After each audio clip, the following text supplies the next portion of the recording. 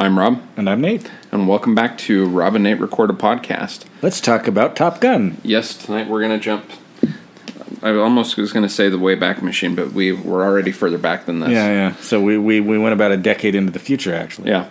So we're talking about the 1986 film Top Gun, which we both watched independent of each other. Yeah, in the very recent past, we both recently revisited it within the last week or two.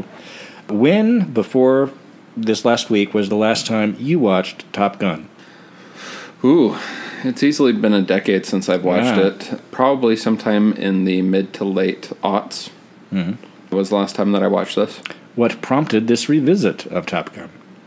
I saw it on Hulu and was like, oh, okay. It's also I've been planning Prime. to watch it this year because... The forthcoming... Yeah, because the sequel is supposed to have been out by now.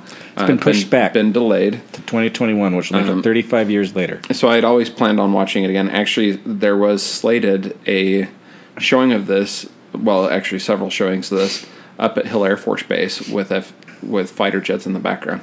Indeed. I thought that would have been quite fun. In fact, they actually had a couple screenings where you could go up and watch the old Top Gun, followed by the new Top Gun at Hill Air Force Base, which I thought might have been fun. Yeah. So, but of course that got in the terminated. alternate universe in which COVID didn't happen. Yes. And So Donald was Trump terminated. is steaming towards re-election. So it was on my list to watch this year, just kind of biding my time till the movie got closer, and then the other weekend I was sitting around and saw it and thought, hey, what the heck, why not revisit Top Gun? I had this in my head to revisit for the same reason, because the sequel's coming out. Again, it was free on Amazon Prime, so I watched it Saturday.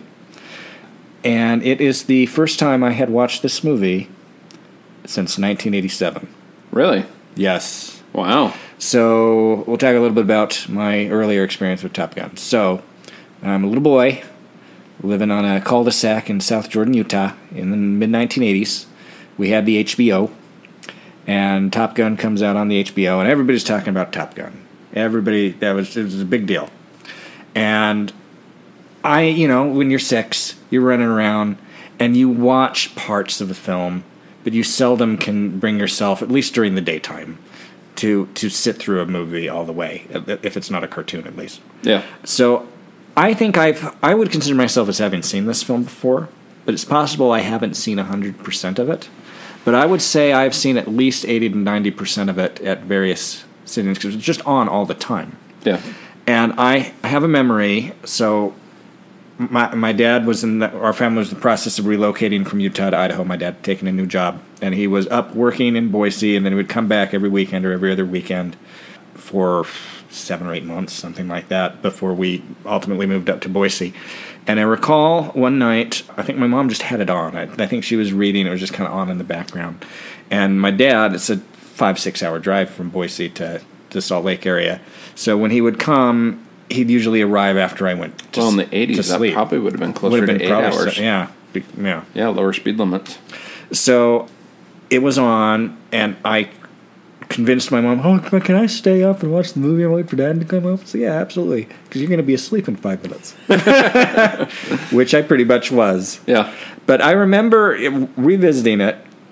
I'm not sure it's really a movie for a 6-year-old. No. I mean, the fighters is cool, but there's a lot of sexual innuendo in the film. It's also a film that's reputed to have a certain homoerotic elements to it, which I see, but I didn't think were as big as I kind of thought they were going to be by reputation of the film. Because again, I haven't seen it since Reagan was president. I watched this probably not as many times as I watched other films in the 90s, but I watched this probably a couple times a year throughout the 90s. This was one that, when it was on, you just watched it and you turned it on. I can tell that, it's one of those films you don't have to really commit yourself to. You can kind of come in and out. Well, and I famously tell people, even through the late 90s, like I went through high school in the era of extreme toxic masculinity. There was nothing in this film that stood out to me as being particularly problematic until more recently. But in a post-Me Too era, there's one scene in particular that I was like, I think if you were releasing this film today, that scene would not make the cut. Do we want to talk about that scene? Sure.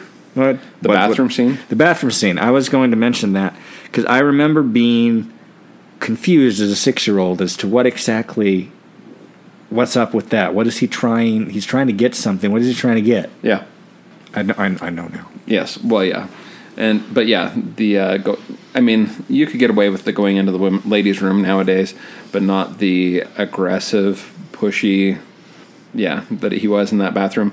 Watching it and watching that bathroom scene, 2 weeks ago or whatever it was that I watched this, I was going, that part doesn't hold up. But outside of that one scene, I think the rest of the movie holds up pretty well. It's a fun film. It's good.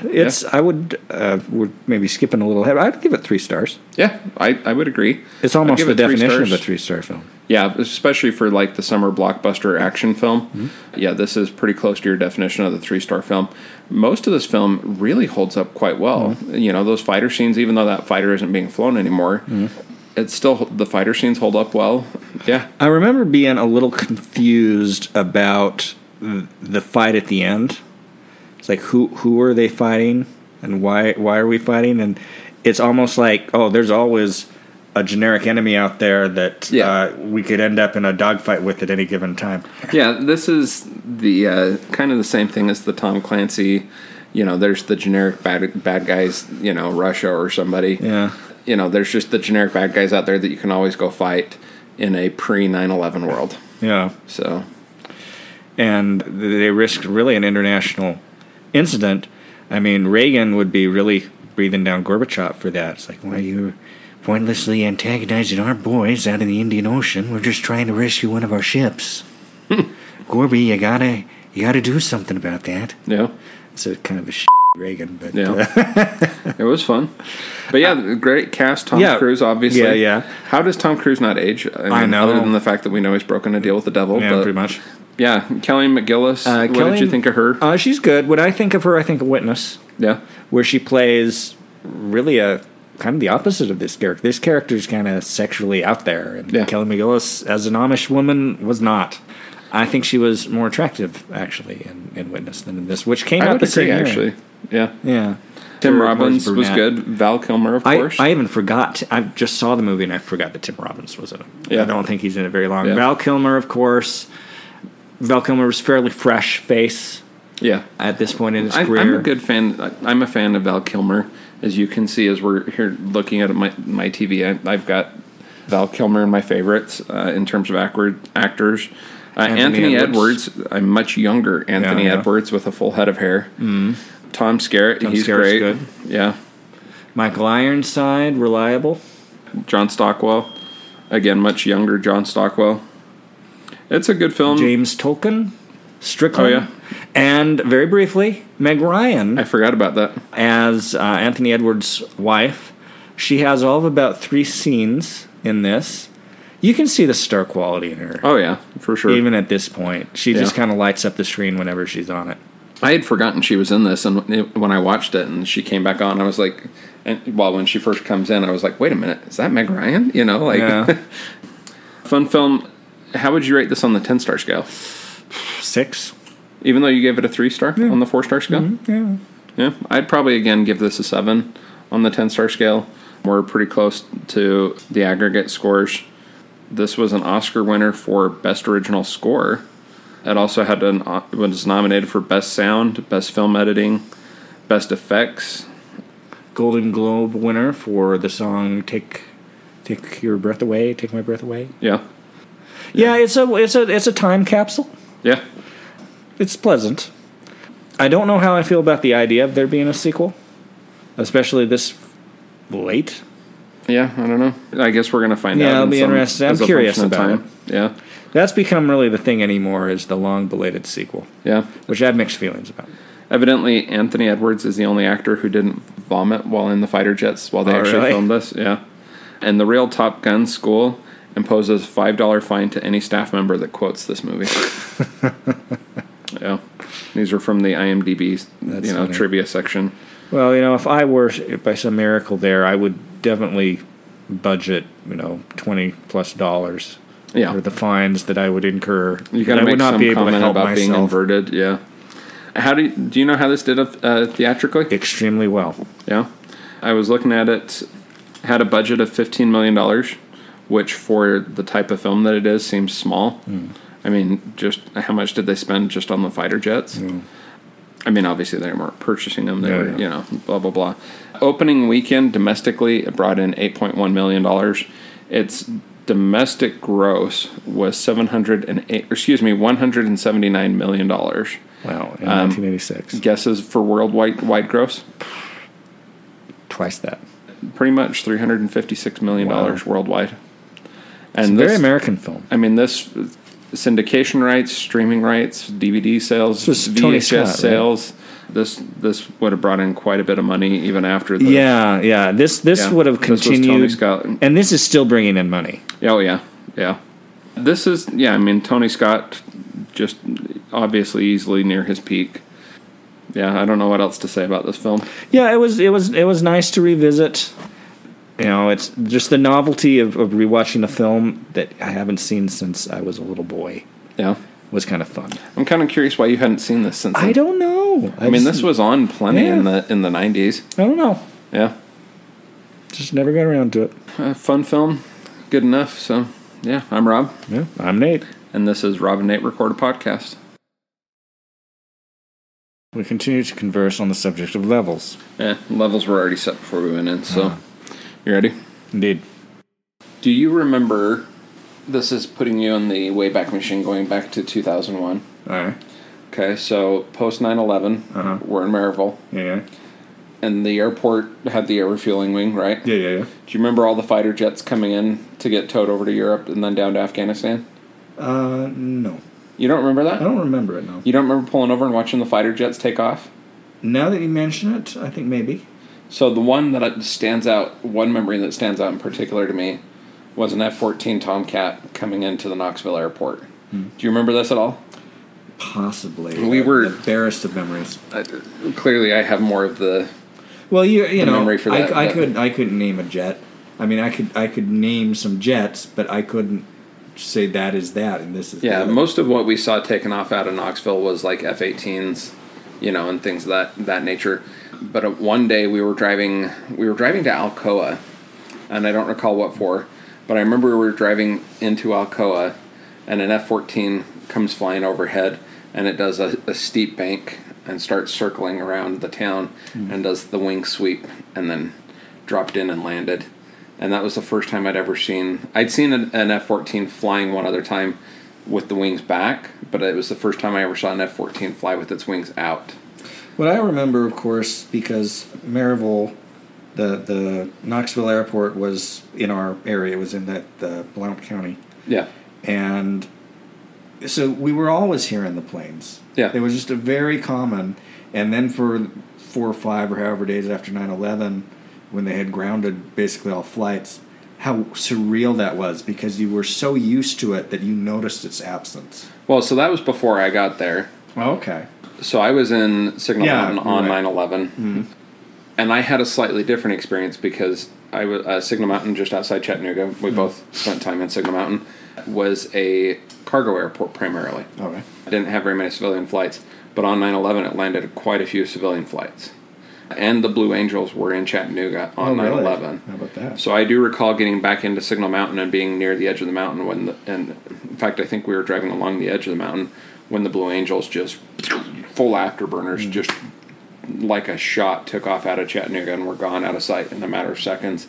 But the other thing the reason we didn't stop hearing planes was because we were also in proximity to Saudi Daisy nuclear power plant. So fighter jets were routinely flying over the mountain at a very low elevation. I remember hearing, even in Maryville, people talking about they're going to attack Saudi Daisy plant. Yeah.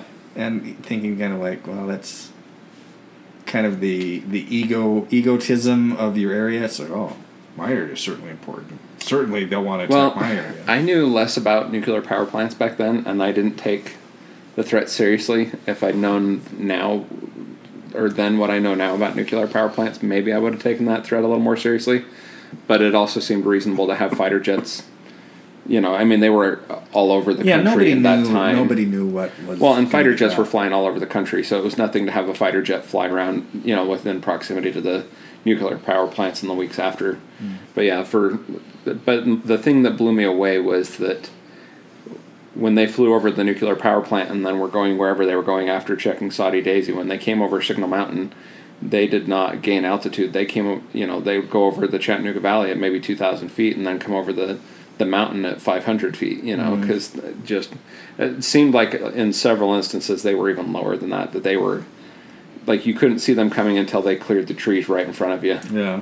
And there was one time I thought I could have thrown a rock up high enough to hit it, but they just skimmed the mountain and just flew right over. Do you remember that guy in Maryville, I forget his name, who worked for the Navy, and he flew the refill planes, and he would say, they would be like, "Hey, how was your day?" So, "Oh, it was fun. I flew halfway to Spain. Yeah. And came back."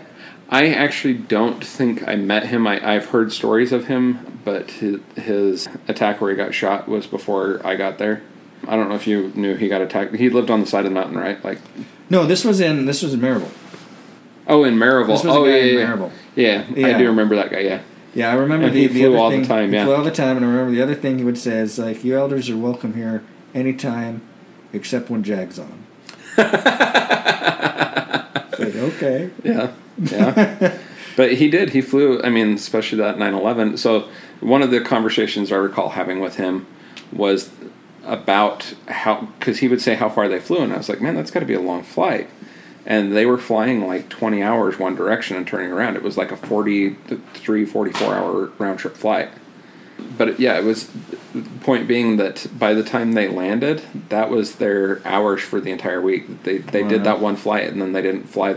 If they flew again that week, it was straight overtime. Kind of forget how central East Tennessee is to things. Well, do you recall how they staged them? No. So the tanker would take off from Knoxville and head east out over the ocean, out over the Atlantic, and it would fly 2 hours, and then the fighter jets would take off. And the fighter jets would go out and catch up to the tanker, refuel, and then continue their flight to Europe. And the tanker would continue and fly closer to Europe, and then turn around and catch fighter jets coming back and refuel them. Or I think the fighter jets had refueled twice going to Europe. And so then they would catch a second squadron of fighter jets further out over the Atlantic, or planes coming back for whatever reason from Europe. So, yeah. But yeah, that was the leg of their flight. They flew out. I thought that if I understood correctly, maybe it wasn't this way initially, but eventually they were basically flying almost all the way to Germany and then turning around and coming back. So it was interesting. But the fighter jets would land in Germany, presumably at Ramstein, and then sleep, and the next day would get up and fly from Germany down to Afghanistan. But they called it towing the fighters across the Atlantic. That's how they referred to those tanker missions, was towing the fighters across the Atlantic. But yeah, I remember on several occasions that we just happened to be in proximity to the airport, and a squadron of jets would be lined up on the runway, and we would just pull over and sit there and watch the fighter jets take off. I do remember this. Yeah. I bought a pair of binoculars solely for that purpose. I think I remember that. So I remember one time pulling over. What was the foreign lane right there by the airport? Do you remember? It wasn't the 123. That was right by our apartment. Mm-hmm. But yeah, whatever the 4 lane there was, going to the freeway right in front of the airport. I remember pulling over on the side of the road and watching the fighter jets take off with binoculars. So I also remember going to the other end of the runway and watching other planes land and take off. But yeah, odd memories. Almost 20 years ago now. I know, it's crazy. Yeah.